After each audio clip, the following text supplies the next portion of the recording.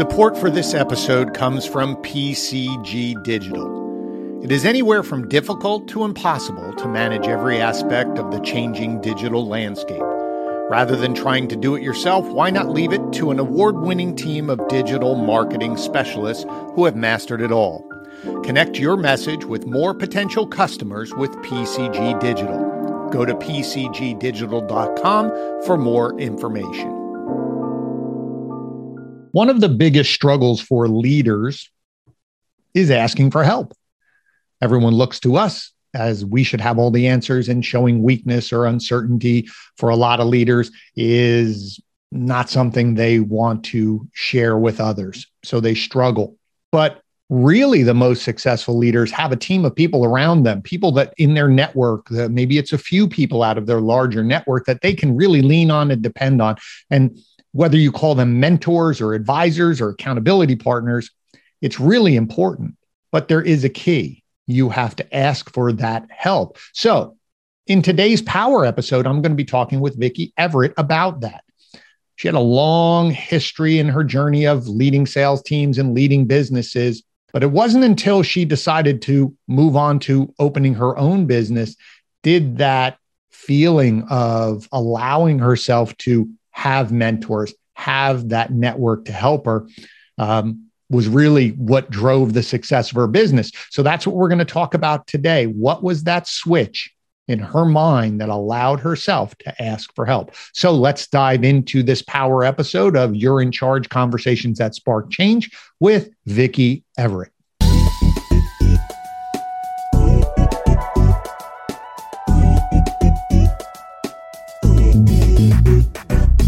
Talk to me about that change. Why all of a sudden, as you said, 10 years ago, you would have been like, nope.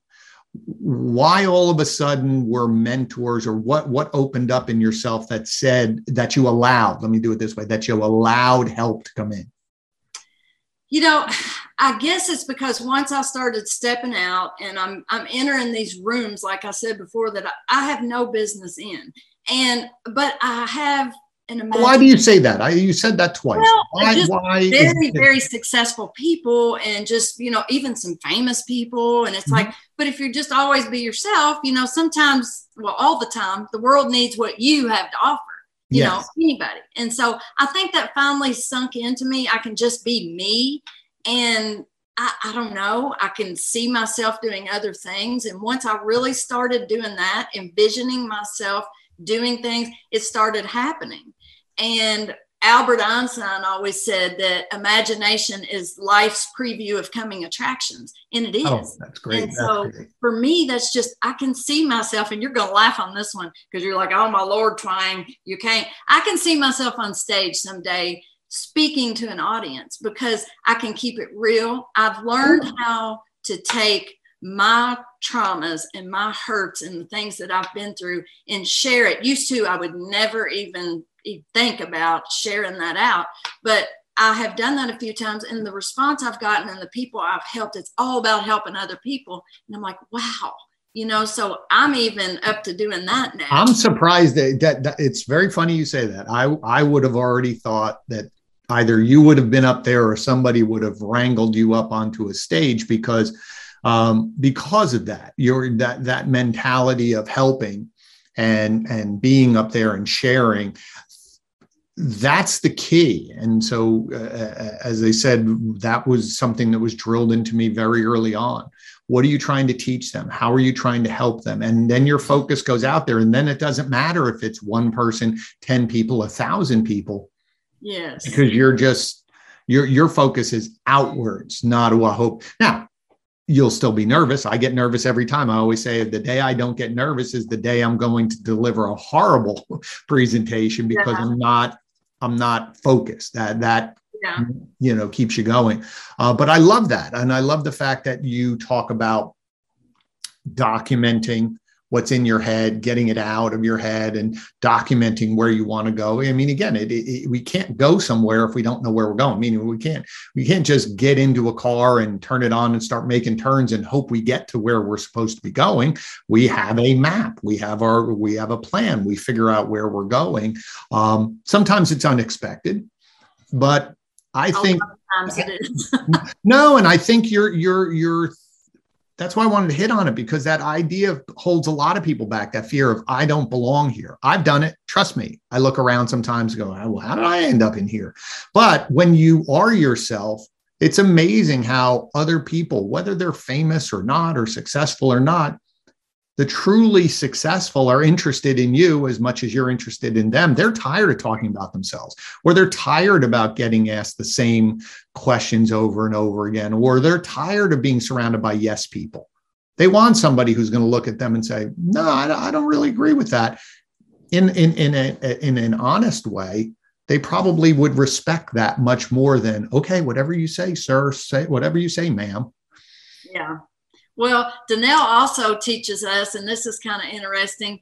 She says, who's the lucky one that's going to get to run into me today? And she's not being cocky. That is the honest truth. It's like, if you could look into the future and knew who you would help just by stepping out or speaking up or whatever, you would do it a lot quicker. And sure. So, we also with her, I keep talking about her because she has been the one that has just really been there for me and for us, for the Twang sisters. And she takes a personal interest in us. We love her and her kids. And we go through the book. I'm sure you've read it, The Greatest Salesman in the World. Sure. And so we're going through the scrolls. This is the second time that we've done that. And every time I do it, I just get something different out of it. And I think filling my brain with positive motivational stuff, it just trains your brain, and it gives me a different outlook. And it truly helps me have gratitude every day. Even when things aren't going well, I can still turn and have gratitude and have joy. So that definitely comes from her, because I told her the day she knew about all that going on with my job, and the day that I had my getaway car and we got out of there, I called her and I'm like, well, I did it. And she's like, yes, because they called me the poop queen, because what I did, and it's not what you're thinking. I worked for a company. I worked for a company that did high-end restroom trailers for weddings, special events and stuff like that. So she's like, you traded in your crown. There you go. Yeah. But but see, again, what's fascinating about this conversation, and I hope everybody is taking notes and writing these down, but the more that you surround yourself with people who are willing to, it's not positive in the delusional, everything's great.